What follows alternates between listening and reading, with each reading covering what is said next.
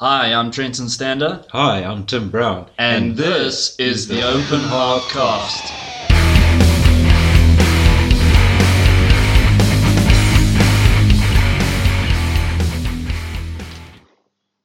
Three, two, one. Yes, welcome to this week's episode of The Dog Show. The Open Heart Cast. We're coming to you, I wouldn't say live, but straight out of Rudderput. Straight out of Rudderput. Out of Trenton's wonderfully chaos-organised workshop. Chaotic, Chaotic, but organised. but organised, yeah. Yes. We know where our shit is, but we forget sometimes. Yes. It's a thing we need to talk about during this podcast, and I think that's on the shop organisation topic. Yeah. But we'll get to that. So what you been up to lately? Well, lately I have been finishing a sort of Japanese-inspired chef's knife for a good friend of mine, and stuffed up the first burl, but this time figured it out. Yeah. And it looks relatively decent, and I think. Well, you say relatively. I think it looks cool, and I think the handle actually it's quite comfortable. So it is, and those angles on it really like. I feel like it's quite good for the indexing. Like it feels great. yeah, and also when you're using a pinch grip, it actually sits nicely in the hand. Yes. It flows nicely. So, It doesn't feel as great in like a hammer grip. but it's a chef's knife. Yes. It's not made to chop down. No, trees. sure. I suppose I'm always looking at things from the sort of practical bushcrafting side of things, and that's not always. Yeah. There's many different knives for many different purposes, mate. Yeah. So, yeah. So I decided to take my drill press apart because I want to forward and reverse on it. So, in taking it all apart, I've found some old wasp's nest that was in the electric motor itself. What? Yeah, and under one of the pulleys. So I've cleaned it all out. I've greased some of the things that were so dry. It'll rip your foreskin off. But so now I've got the motor parts, and I can do the wiring to do the forward and reverse. And I started my first knife for the year on Thursday. Yeah, it's been a bit of a dog show at the beginning of the year, but we're getting there. But you've been through a rough time this year already. Yeah, it's just the shit doesn't change, Yeah. It just carries on. Same old shit, different day. Yeah, but we're working towards a plan now. So the plan's there to ditch the day job and just be a full-time maker and become poor. Well, yeah, I mean, you can definitely become poor working for yourself if you don't have discipline and you don't have motivation, and there's various other trials and tribulations that come along with that as well. But I mean, we're all learning them as we go along. Yeah, it's about sort of discovering yourself and also having to be disciplined. So you're working on that self-discipline. Yeah. So discipline equals freedom. A thing that I don't know if I thought about it or if somebody told me that I should write it down. I don't think I'm smart enough to necessarily think up most of the things I come up with. But sometimes something else communicates with me. And one of the things, I think I mentioned it on the last podcast, is how much would I pay me if I worked for me? Yeah. Would I employ me? Yeah. Would I employ myself? That's a very good.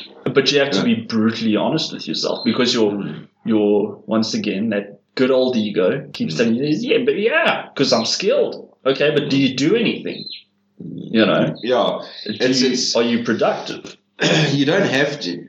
You can ask the question, but you still, unless you're honest, you're just wasting your fucking time. Yeah, asking deep questions like that. So it's also it's half building in accountability to yourself. Yes. I mean, I've got a family to look after. A rather large fucking family at the moment. The halfway house in Benoni just keeps getting bigger. Yeah, the halfway home. Halfway home. So yeah, it's my B&B most times. But it's Booze and breakfast, what's it? Booze and breakfast. Yeah, that's it. Yeah, we actually had quite a good night last night. We slapped some shrimps in the barbie.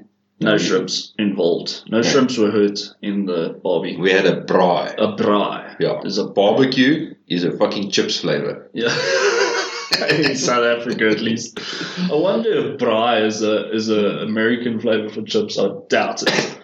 Seriously doubt it. No, I doubt it. They don't even know how to make decent biltong. They make jerky.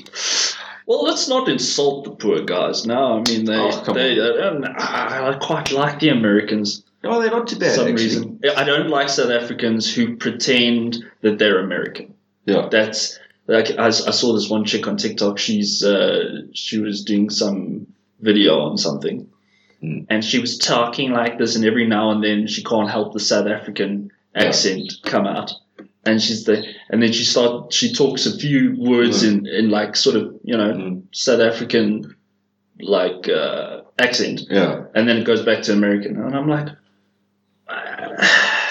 Unless you're doing it for like comedic purposes. Yeah, if you're doing it for humor, then it's different. Then it's different. But be your fucking self. Be yourself. Just be yourself. You don't have to pretend. It's not going to get you any extra views because you sound like you're from America. It's America. Like I love the Americans, but I don't have to sound like one. I love doing accents, but it's more in humor than anything else. Oh, you're wearing eye makeup. Fuck you.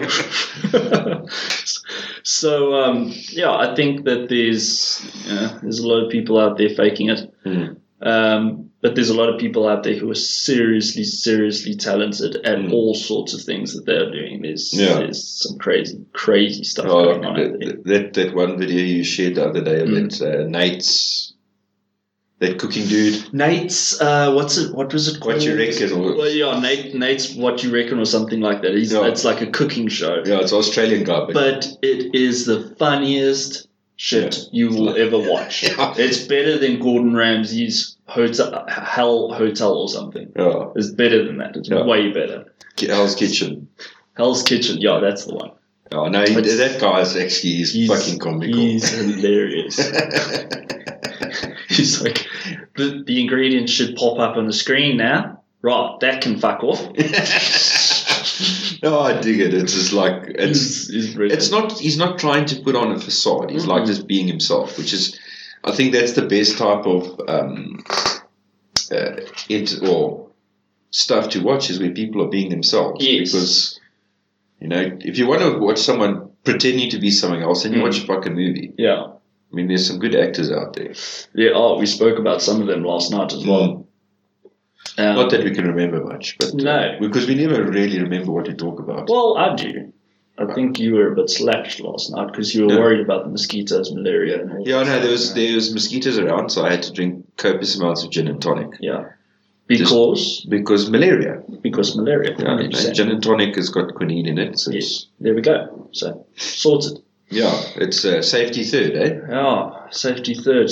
First one, don't fuck up. Yeah. Second one is serial one. And fourth is don't be a dick. Yeah. Damn, I got it right. Fuck yeah. Yeah. So we do remember some things, but with my brain, it depends on what zone I'm in. If I'm on a different zone, when my mind is like open. And I'm just thinking random shit, then I don't tend to remember things around me. Do you ever get those sort of this is an interesting question. But do you ever get those like moments where you have like this moment of clarity and you think about stuff and you're like, that's a good thought. That's a really good thought. There's a lot to be said about this specific subject. And then you're like, I need to remember it, and you don't write it down, and you forget what it was. Yeah, I do that all the time. It's like when you hear a good joke, and then you can't fucking remember it the next day. I had a brilliant joke that I told my brother, and I totally came up with it myself. Can't remember what it was. Even my brother said to me, dude, that's on another level. He laughed himself sticking, but I can't remember what it was about. Yeah, I'm only really good at dad jokes because that's what I do. Yeah, dad jokes. It's like one of those upmarket dad jokes, or the higher end dad jokes, where it's like, what's the difference between an enzyme and a hormone? Yeah. Sound. Forgotten this one now. You can hear a hormone. Yeah, you can. Do you know how to make a hormone? No. You don't pay it. Ooh, hectic. Anyway, so back to knife making. Great news on the for the knife makers is that DEX is happening. DEX, yes. And now DEX, that's the Durban Easter Knife Show. It's one of the oldest knife shows in South Africa. Apart from the Guild Show. Now, I don't know which one is older, but I know it's one of the oldest. Okay, so we're not confirming that Guild is the oldest. I don't know much about which ones. But Durban Easter has been one of the solid regular shows, and now they are they're actually incorporating it into under the knife shows.co.za that Niels organises. Okay. So it's going to be marketed and brand, or the marketing and branding is going to be the same sort of level as what Brooklyn is. Brooklyn is, yeah. No, Brooklyn,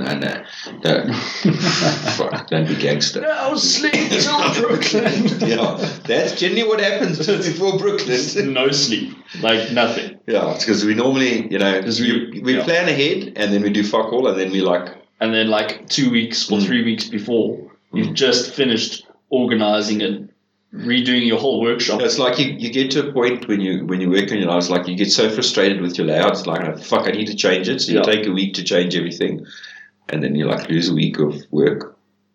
But that's part of knife making, and this is the thing. Before I had my own shop, I would always look at Niels reorganizing, reorganizing, and a couple of months later, he's organizing again, and all of this, and I was like, why?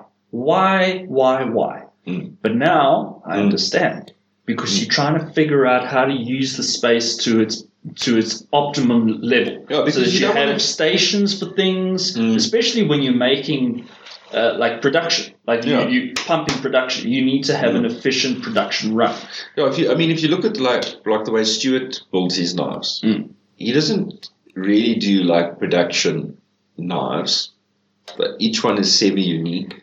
Most of them are. Oh, the recent run that he did of his Saturday Night Special and the Stealth Fighter. Those are fucking awesome. Beautiful. Knives. But if Stuart works, when he's forging, he's forging. So he'll forge out 5, 10, 15 blades all at the same time. He forged out a whole bunch out of 52-100. Yeah, he took some bearings, but he's lucky. He's got the press. Well, but it's still graft. It's still hard work. Still hard work. And hot work, especially now we're still semi in summer, although the weather doesn't know what the fuck it's doing. Got all these tropical cyclones coming into over Madagascar, into Mozambique that fuck with our weather. I mean, inconsiderate bastards. Last Friday, I was going into Boksburg in the industrial area to look at a company that does surface treatments. So they do the hot bluing on Stuart's knives, or the blackening, chemical blackening. Stunning. But I was going there, I had to cross 3 rivers because they had a huge hailstorm. Yeah. And the roads were flooded, but you got a choice. You try and turn around, which you can't, or you just got to try and get through the river. And then when I got to them... Did you take your flippers? No, I didn't have they're fins. You have to drink tequila if you say flippers if you're a scuba diver. Yeah. So, now you can... But anyway, so I got the other side. Now, I'm not going back the way I came because it's just the traffic is chaos. Because in South Africa, when it rains, the people who know a little bit about driving, because they generally don't know a lot about driving, they forget everything. So nobody knows how to drive or courtesy or anything. So I thought, now I'll go through the Benoni industrial area. And I thought I'd driven into Romania. Because one of the trips I went to Romania, I mean, they had huge snowstorms. I mean, when we climbed off the plane, it was minus 21 C. Yo. It's it's colder than Leeuwcoat. That's crazy. Yeah, it's in version cold. Yeah. But anyway, and because they had that huge hailstorm, all the pavements and stuff was covered with, it looked like snow. Yeah. It was all the hail. Oh, from all the hail, yeah. But it was a foot deep. Yeah. And the road's like all this slush from half melted snow, of hail and stuff. So, and that reminded me just of the time when I went to Romania one time, because all the people are out there in the street looking at what the fuck over. Yeah, that's crazy, man.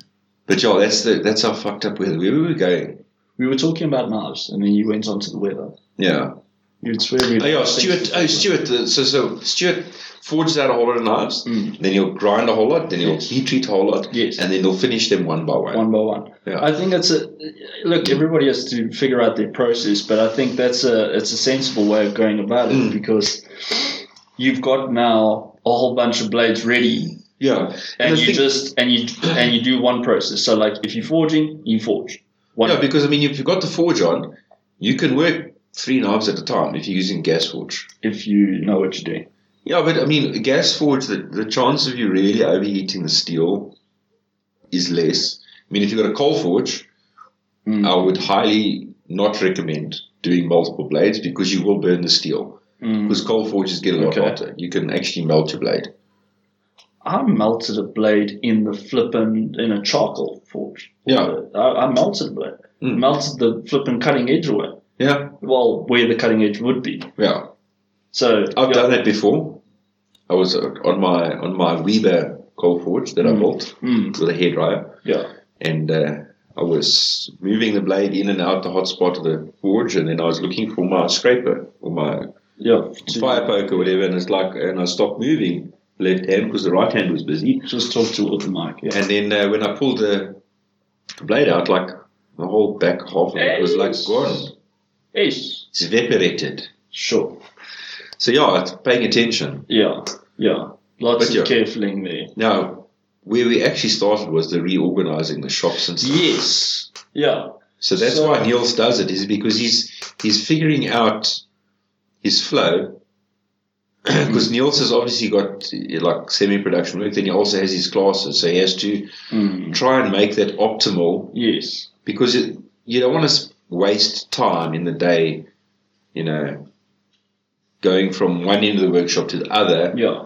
Because the layout's shit. Yes. And it's only once you change something, you work it for a while, you see, okay, maybe this needs to move there, and then you're confined by a certain space. Yes. Niels has got a shit ton of space, but he's got a lot of stuff in there.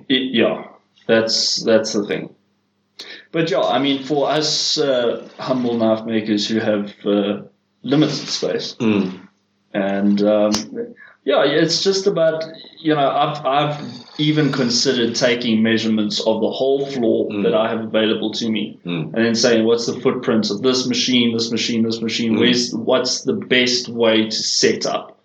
Because I've set up this shop in different ways a couple of times, and I never thought that having too many tools would ever be a problem for me, but it is now. It is. But they're all very flippin' useful and they're good tools, but it's frustrating because you're trying to move around your shop and you're trying to figure out how do I make this better. And it's a difficult flippin' thing to come to terms with because if you don't have space, you just simply don't have space. But there's ways of working around it. I mean, like the way I've set up my garage now isn't too bad, but what I have to do is if I'm not forging, I need to turn my anvil.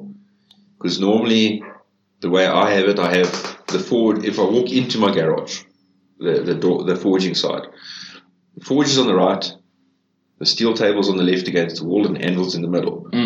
But I like to have my anvil sort of in a straight line between the table and the forge. Because it's easier for me to take it out and I stand one side of the anvil and I can forge. Yeah. But the problem is the space that I have. Yeah. I end up with the horn being quite close to the table. So, like, if you don't turn it back, when you walk past, you, like, rip half your thigh off on the horn of the anvil. Wow. Luckily, it's below ball level, so you don't castrate yourself. Unless you're a short bloke, then you've got a problem. Yeah, but then your anvil should be shorter. Yes, true.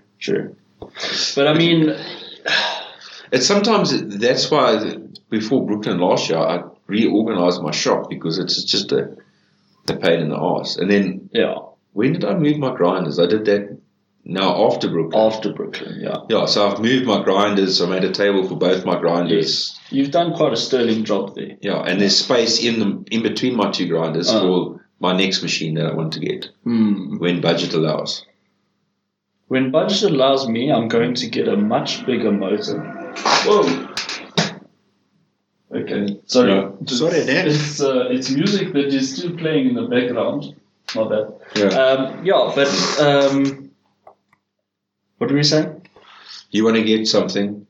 Oh, bigger grinder. Bigger grinder. Yeah. Bigger grinder. VSD. I do want a VSD. Yeah, I know you're not a fan, but I do want a VSD because there are certain things that I've seen Jack do low speed, flipping, carefulling before. But it helps. It's definitely it does help. I mean, on my big belt grinder, I need to replace or change the electric motor so that I can put the pulley system on so I can have different speeds. I'm of the old school. I prefer mechanical systems to change the speed as opposed to electronics because I'm too worried about the electronics letting the fucking smoke out. You know, the magic blue smoke, it gets it to work. Yes. But I mean, the way Garth does his VFDs is the best, in my opinion, because you don't have the problem with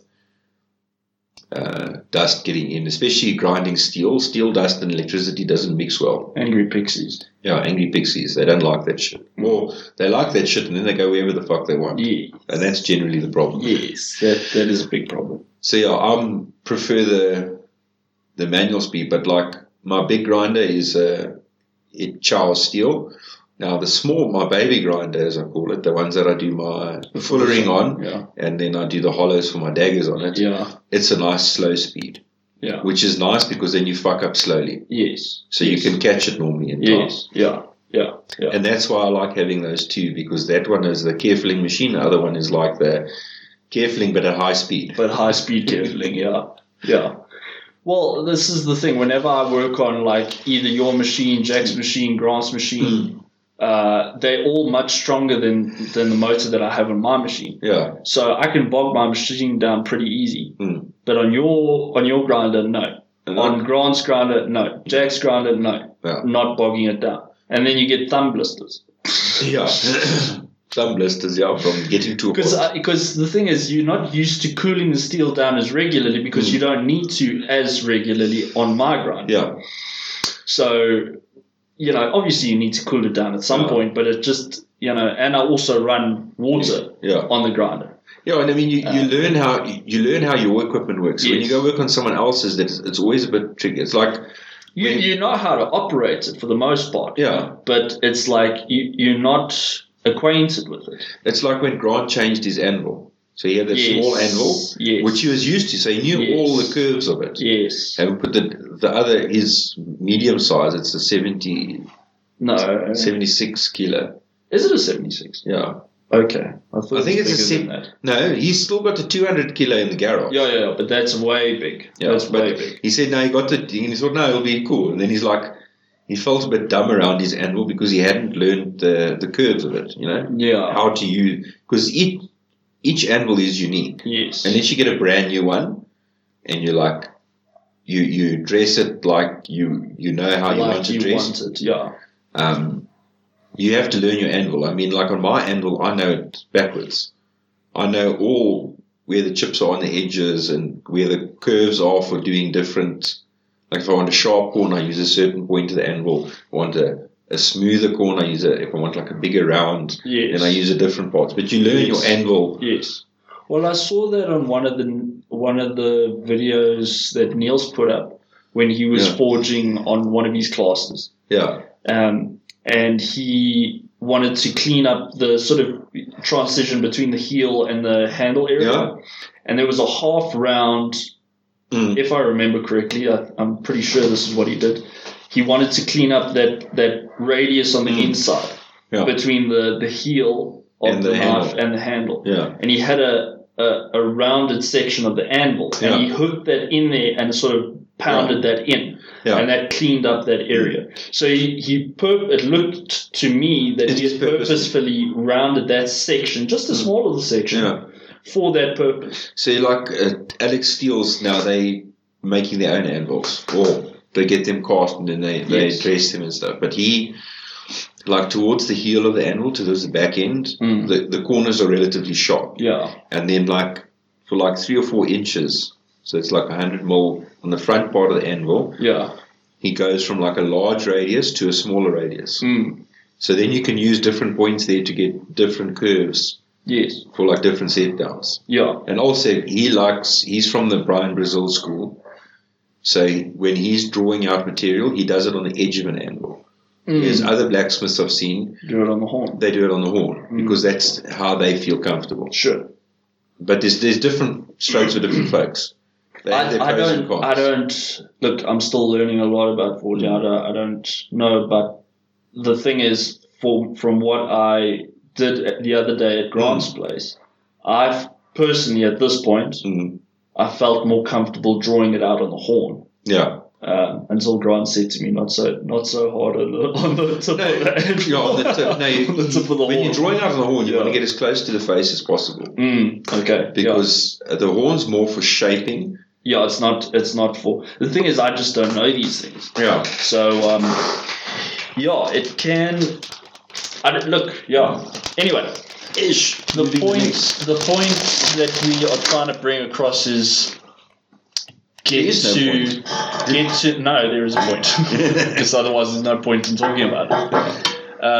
You have to get to know your equipment and your space. Yeah. And put shit back when you're finished with it. Yeah, because you spend half the freaking day looking for something that you had in your hand like 2 minutes ago. Yeah, it's like that picture I shared on the group, the circle. Yeah. It's a pie chart, but there's only 2 halves.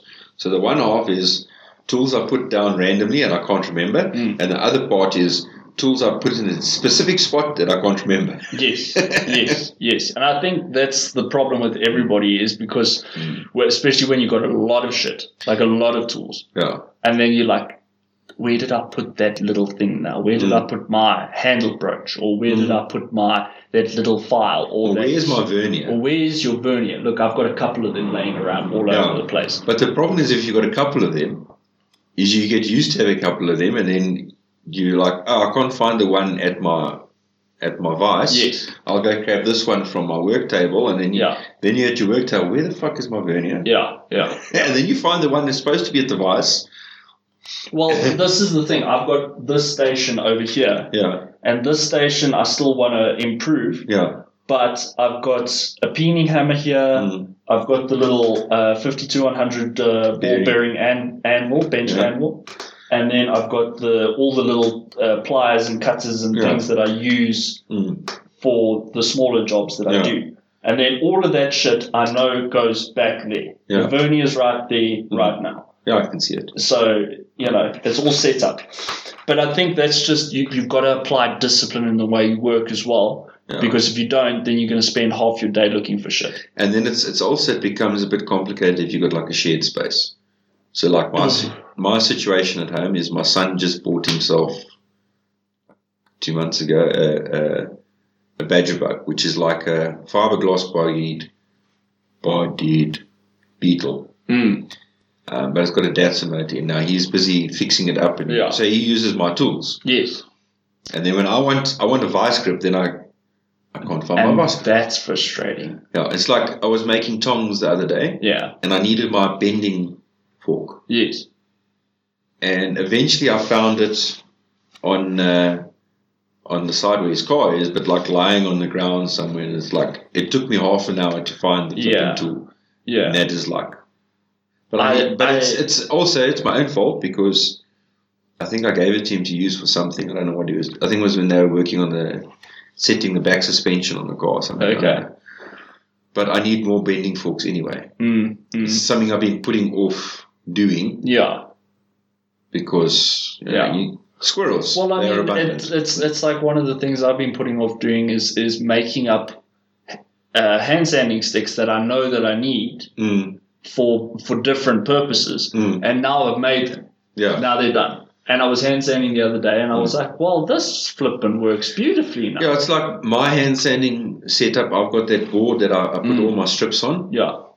I need to make one of those as well. Because that's so handy. You take a sheet of say 320 whatever. Yes. You cut it all into strips. Yes. And then you put it on that board and little nail. Because then it's all. You need one, you just grab it. I'm one up on you though. I've got a guillotine. Yeah, but me and some tools we shouldn't be combined because I'll probably end up taking a finger off. Oh, dude, you can't. You can't. You can't cut yourself if you remember with carving. Yes, I've cut my finger off, which is okay. That's when you hold a knife like a dumbass.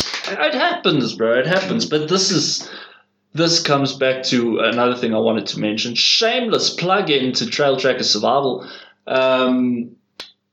In May, on the 15th, running a bushcrafting course, full day. Awesome. Yeah.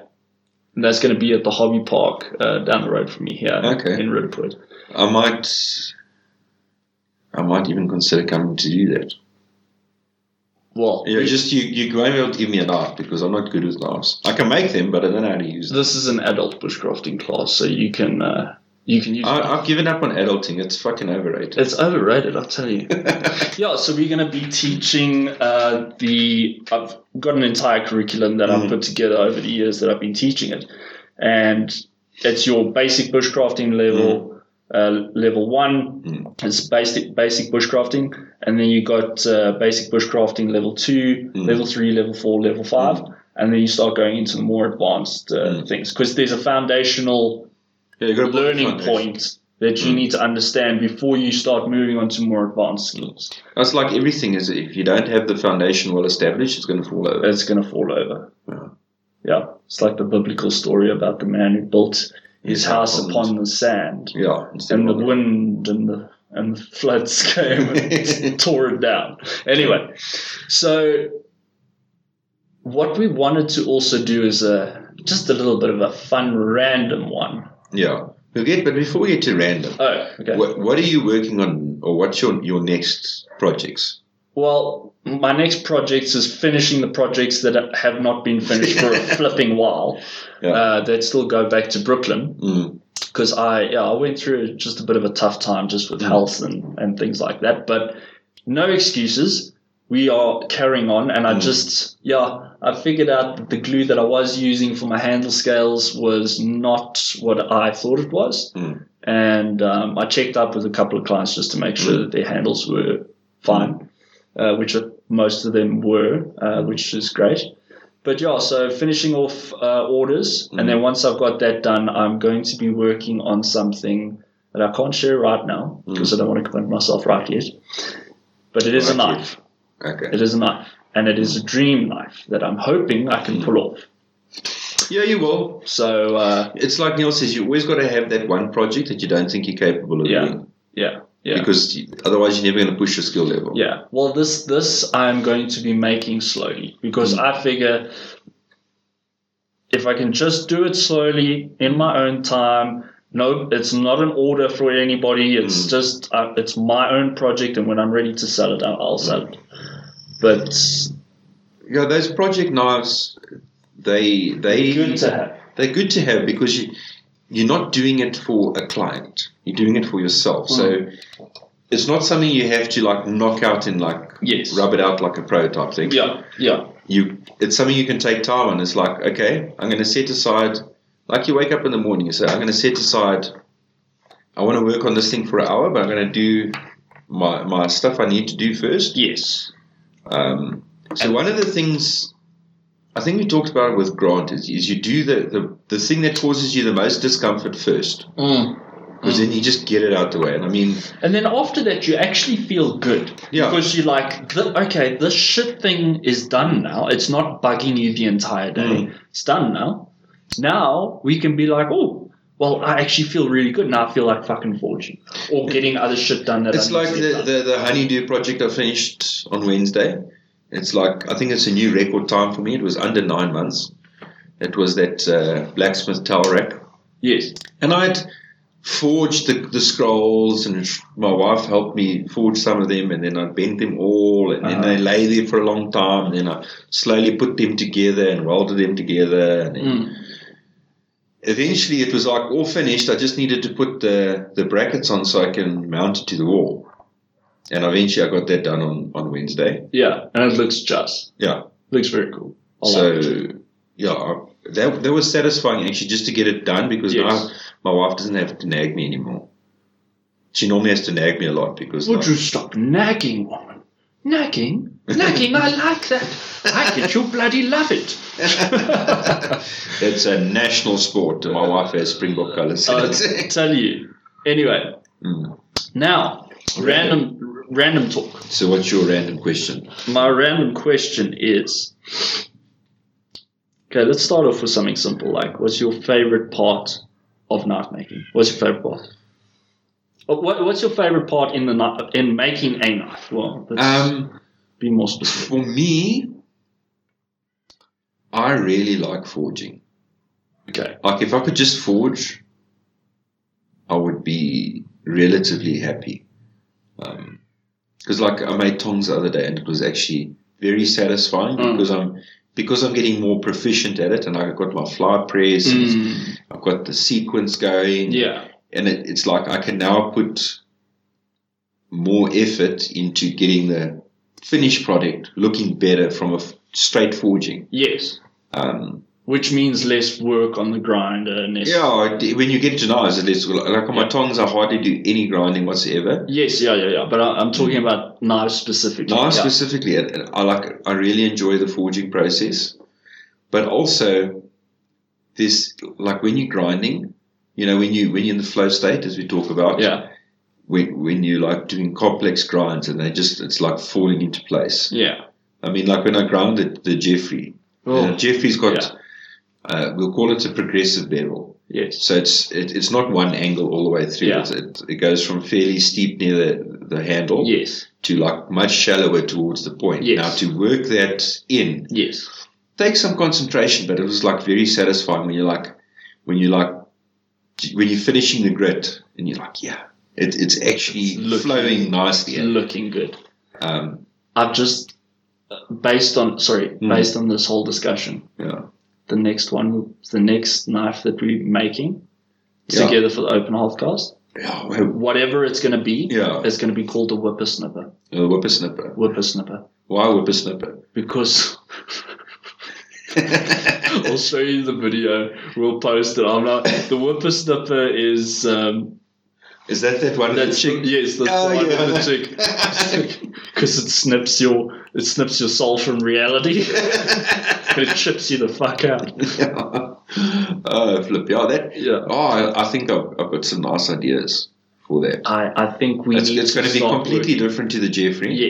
Yes, it has to be. And we may lose a few limbs in doing it because I think we might have to use that machine over there that I'm pointing to against the wall. Okay, which Trenton doesn't know much about it. I'm very scared of that machine. I know a little bit more about it, but I'm also very scared of that machine. I'm learning. Jack's teaching me a lot about lathe work. He's teaching me a lot. Yeah. So, it's beneficial for sure. Anyway, enough about that. It's your turn to ask a random question. Right, so let's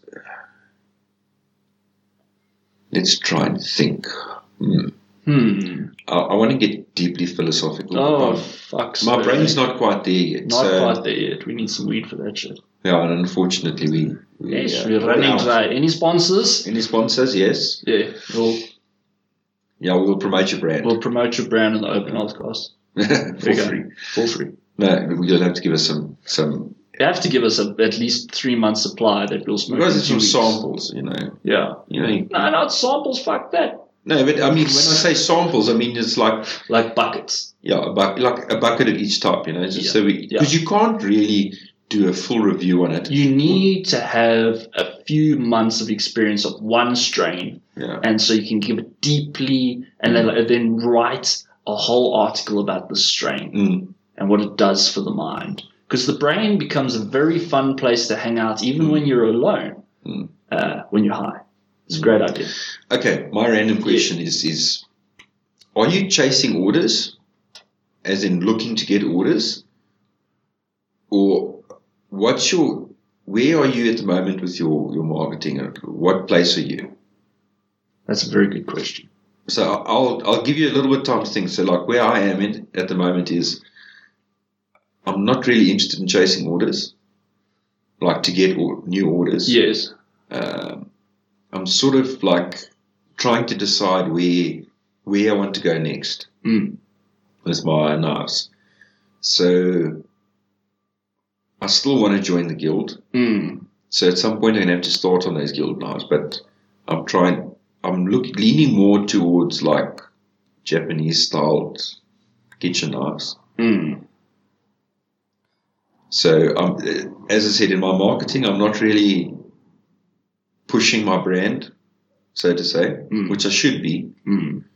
But yeah, where are you? I really like making kitchen knives. I've found that I really enjoy that. But having said that, that doesn't really answer the question. The dream here for me, because I still haven't really established myself as a respectable knife maker at this point. I mean, you're very respectable as a human. Sorry, I had to get the dig in. Oh my word! All right, so I would like to get to a point where I make what I want to make, and whoever wants to buy it buys it, and that it means enough to them that they know that this is a good product. And for the most part, I've tried to, even at my own cost and my own expense, not put work out there that I'm not happy with. Yeah, I mean, I've made many knives that I just haven't finished because I fucked them up to a point where I'm just not happy with that quality of work. Yeah, and that's comes from having a great mentor like Jack. Is that yes? It's like when with Gareth and Henning. Yes. It's like Henning chucked away like 8 of these knives. I think in the first year or something. He's like, no, chuck it in the bucket. It might have been more actually. But yeah, so that's what I want to. What was the question again? Where's your marketing? Where's my marketing? What's your marketing direction? At the moment, I'm not taking orders as of yet regarding knives because I want to finish the orders that I've got. Yeah. I've got 2 orders left to finish. Okay. And just with the beginning of this year, that's been a complete fucking dog show. Yeah. And the visit to the funny farm for a couple of weeks. Yeah. My headspace isn't quite there. And I don't want to work on those knives if my headspace is not there. Yeah. Because I don't, it's a product that I'm selling. So I want to put my best. Your best into it. I don't want to just knock it out because I have to. Yeah, well, this is the difference. You can see a lot about a person in their work and the quality of work and the cleanness of the knife and all of that. And yes, we all need to start somewhere. I mean, my knives are nowhere near as good as anybody, any of the other knife makers who have been up there for a long time. But it's getting there.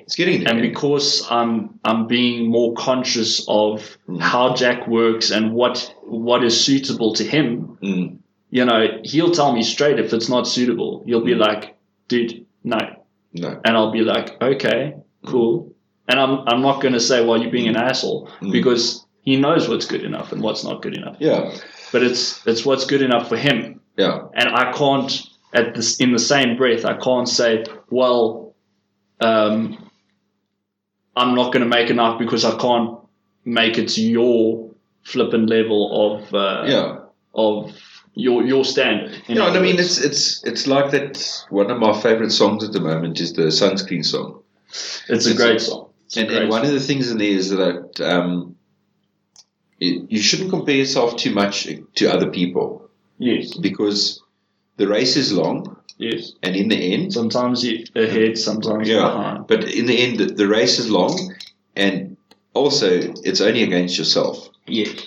So you have to respect the journey. So, like for you're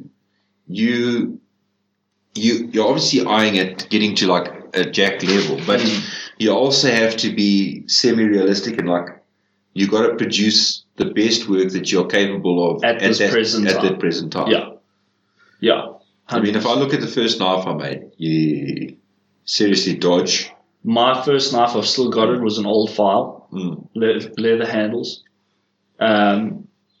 Looks like shit. Yeah. Way heavy, way heavy, but I mean, huge convex edge, looks more like an axe than anything else. Yeah. But yeah. Anyway, so back to random questions. Right, so what's your current plan to maintain peak physical and mental performance? Ooh, okay. That's a good question. So, in terms of physical fitness and performance, I'm trying to make a habit without making any excuses. When I get up in the morning, I try to do as many push-ups as I possibly can, which has improved, and it's good. And it just. I think it's a good start to the day because it helps you feel like you've done something to improve your physical capabilities. And in the line of work that we're in, it's good to have some physical fitness and strength and things like that. So in terms of physical fitness, yeah, I do that. I'm trying to be careful with the old shoulder because it's a bit of a weak point. Yeah, you're too young to have a dodgy shoulder. I've got a dodgy shoulder. It's a very dodgy shoulder. Well, I've got a dodgy knee and a dodgy shoulder.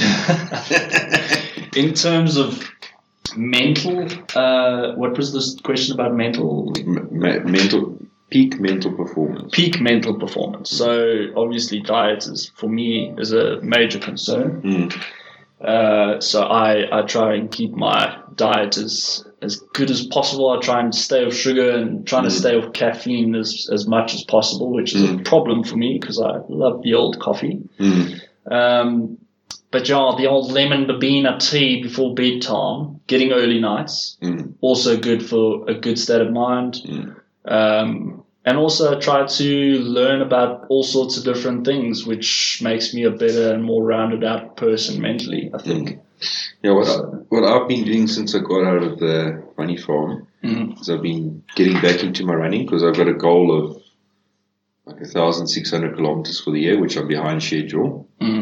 But I've managed to knock out, since I got out in February, 89 kilometers, and so far in this short month, so far I've done almost 25. That's excellent. But it also comes down to, from a mental aspect, is maintaining the time you get up in the morning. To me, bedtime is fairly important, but if you can be more consistent the time you get your fat ass out of bed, so you can get like an early start to the day, the better you feel, I think. Yeah. So a bit of it's discipline. Like some of the mornings this week, Wednesday and Thursday, I didn't go for a run. Yeah. And also my body's tired because I've been racking up the kilometers. But I still got out of bed at like just after 5 in the morning. Get up, make yourself a cup of coffee, have a smoke. I find do that a bit of contemplation. Yeah. So, I find that the early mornings are very good for me. And I'm not generally a morning person, but because getting to bed earlier, you're able to get up earlier. Yeah. So I feel more refreshed when I get up, and you do feel, I find that I feel much better in the day if I've had an early start to the day. Yeah. Now, like for me, it feels like a win. Yeah, like with my medication, I've got like a half an hour window to get to bed, basically. So I try and take it more or less the same time so that I get into bed by 10. So I'm getting about 6.5 hours normally sleep, which for me seems to work, but I do hit the wall a little bit in the afternoon, getting on the ears, so a little bit of a power nap. Power naps. And what's great is during the week, because I'm sort of with my day job, I'm working from home now because the fuckers don't pay a full salary. But anyway, I can still sneak an afternoon nap in if the wife's not there. Because if she's there, she'll beat me. Otherwise, because then I sometimes battle to go to sleep at a normal time. Okay, so my question now to you is, how do you maintain your creative aspect when it comes to knife designs? So for me, I've been a bit lacking. Is that I haven't had that. I'm not in that mental space yet to be that creative. Although I'm trying to force it so I can get back into it because I know that the therapeutic value of it. Yeah. So I haven't touch the drawing board for a while. And also, after the heavy rains we had last Friday and the hail, like most of my drawings in the garage got wet because it's a tin roof.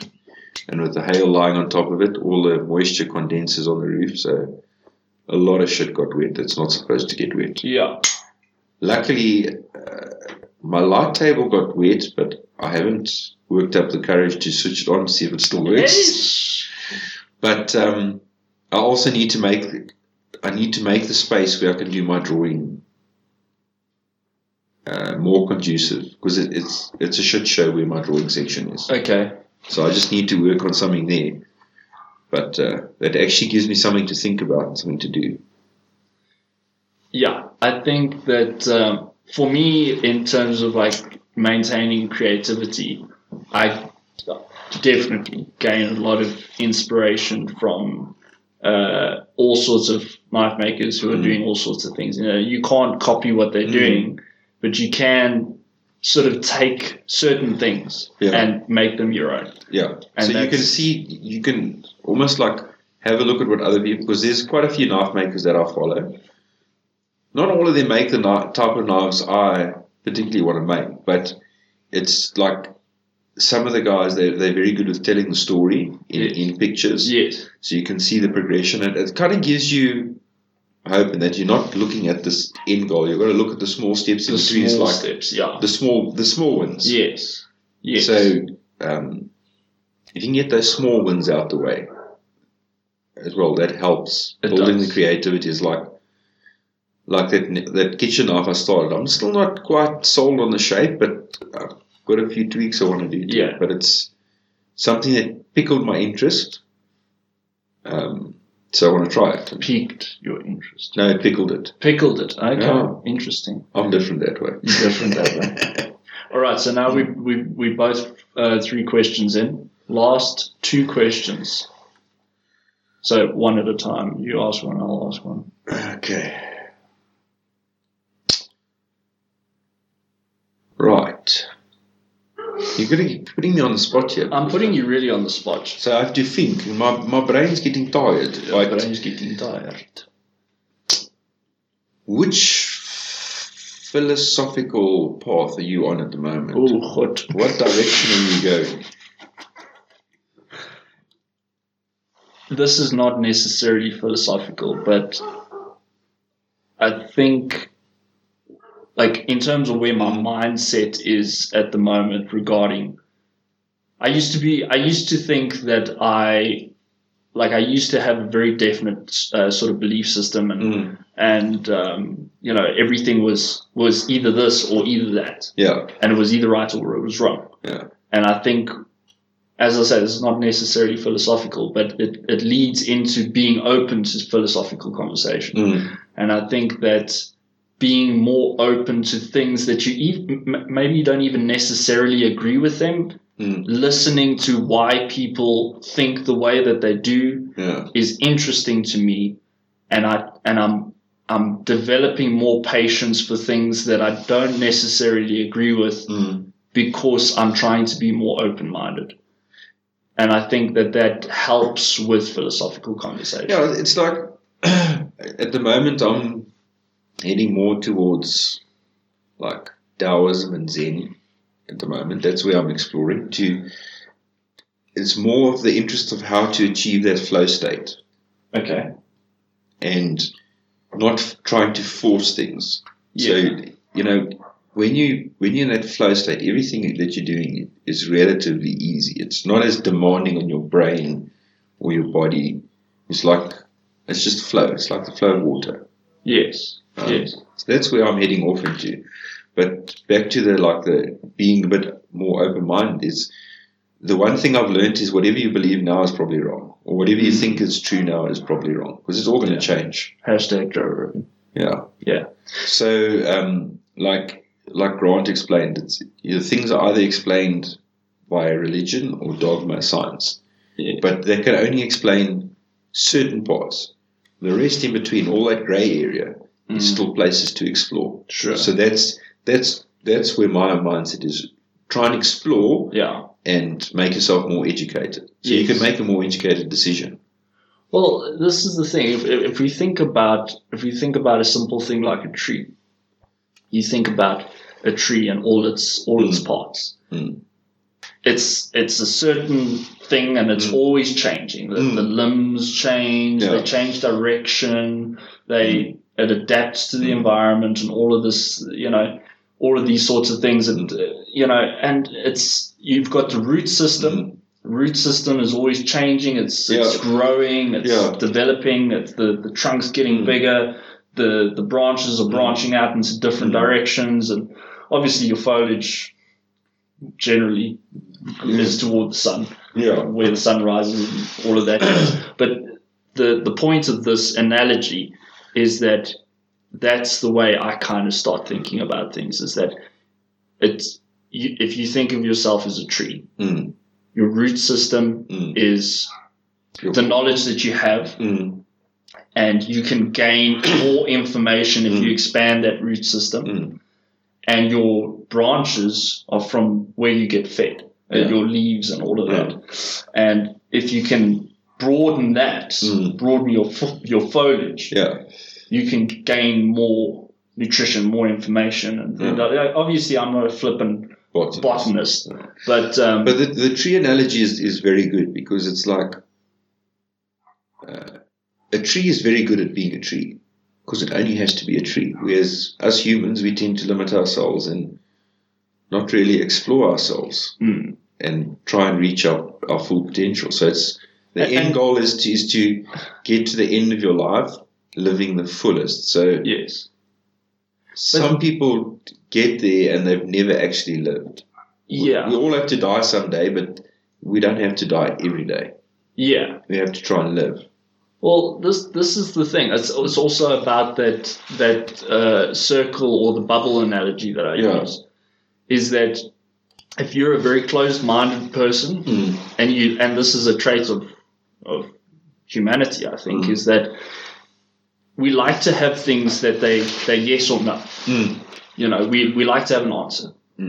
And sometimes there isn't a straight answer. It's like so you've got this bubble. And if you're a very closed-minded person, and you're not open-minded, your bubble's very limited. Yeah. So this bubble of what you're willing to tolerate and what you're willing to put up with and what you're patient about, what you're not patient about is very small. And it's an inconsistent bubble.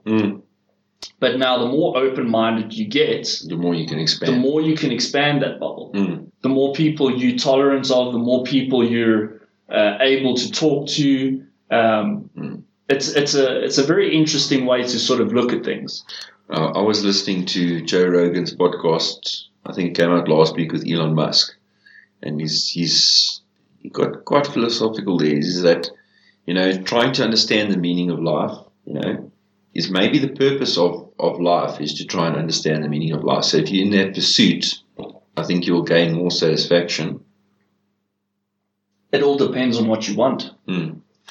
Some people want riches and fame. Some people want to be peaceful out in the woods living in a log cabin.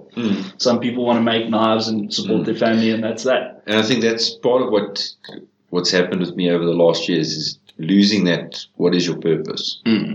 Because of external influences changing and things. It's like, what is your purpose? Yeah, and I think a lot of today's culture is getting validation from social media, from material things, and from all sorts of other things that give us that dopamine hit, or that all these selfish chemicals in the brain. And that's why we get addicted to TikTok and Instagram and Facebook, and it's a dopamine hit because it's easy to get that dopamine hit. And I was talking to my girlfriend about this the other day.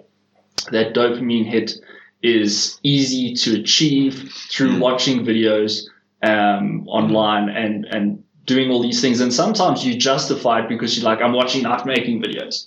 But it's like, you should be making knives, motherfucker, and not watching. So there's a time and a place. So what? Yeah, there's a time and a place for it, for sure. What I'm trying to do in terms of that at the moment is not watching videos and stuff during the day. I'm trying to get away from that so that you can, because where I am in my, like with my workshop setup, I can't really make noise at night time. So I have to do my noisy physical stuff during the day, and then in the evenings I can do the more calm, the more reflective, the more thinking type of stuff.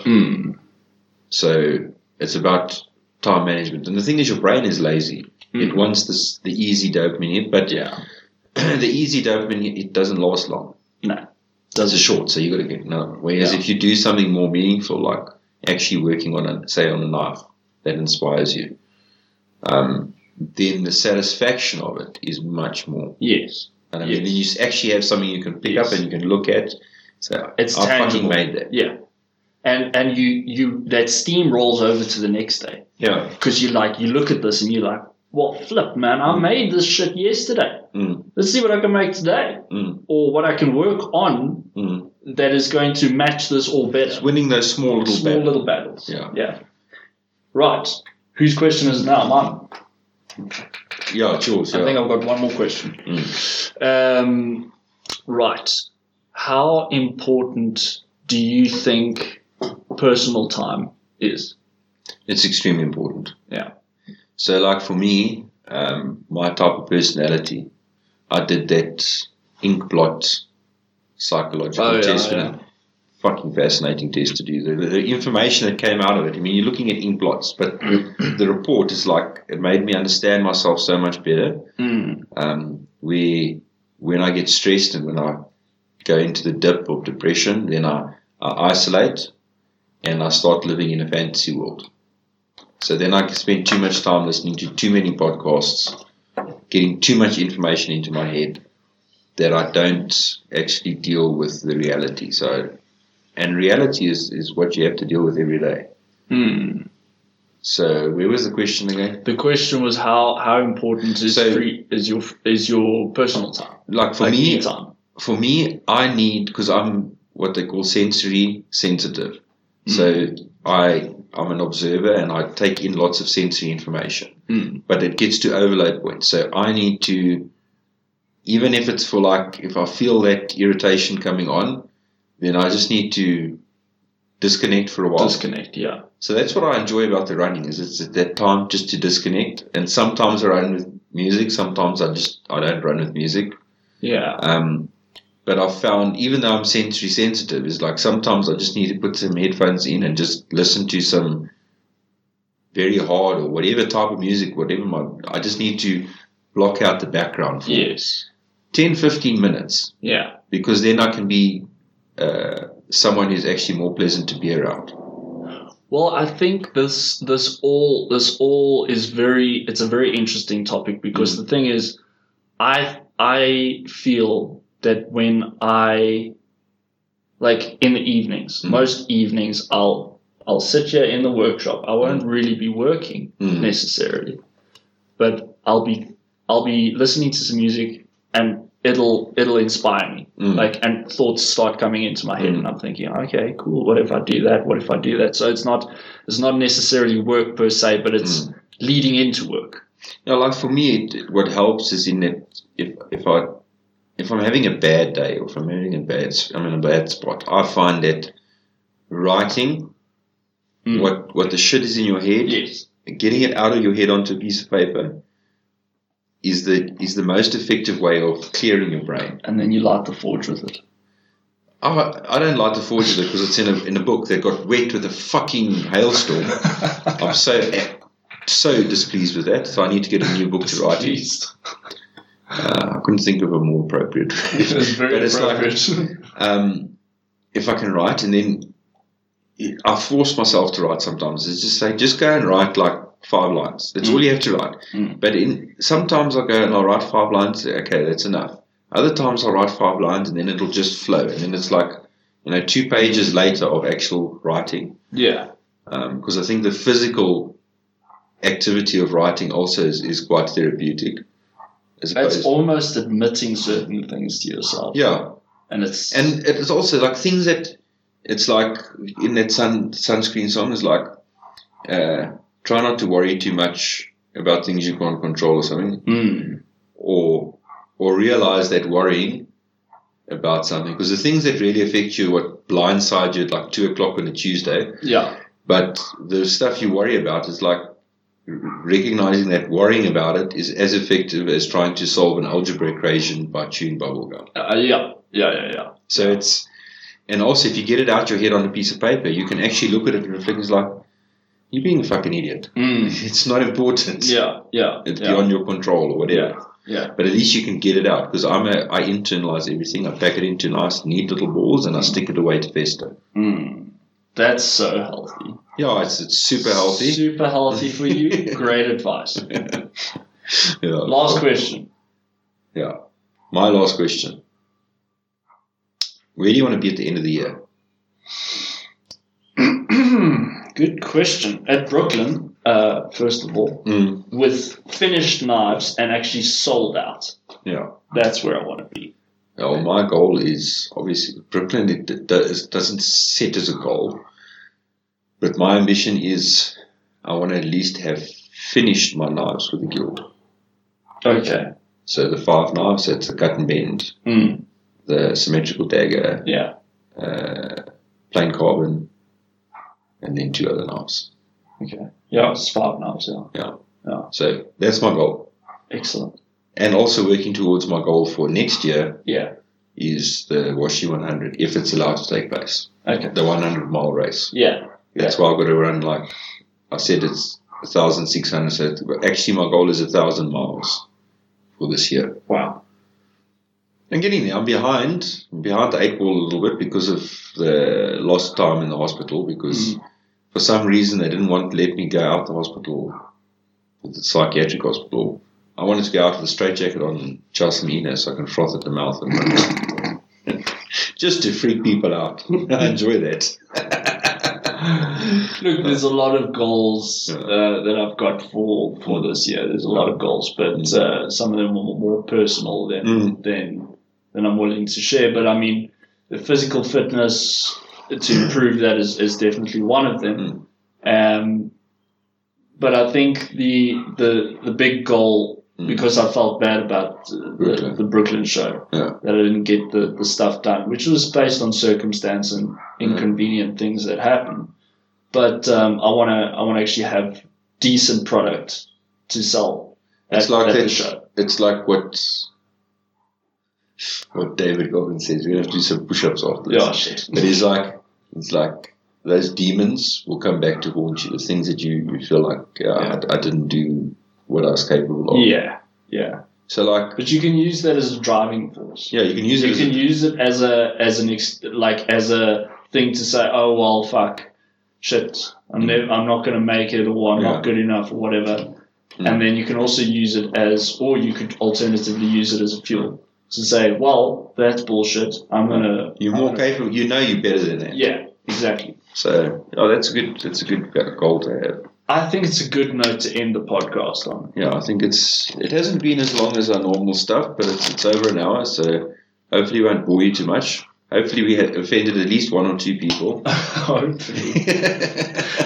Guys, remember to keep up listening. There's definitely some exciting things coming up in the near future. We definitely looking forward to chatting to and engaging with people on Instagram and so on and so forth.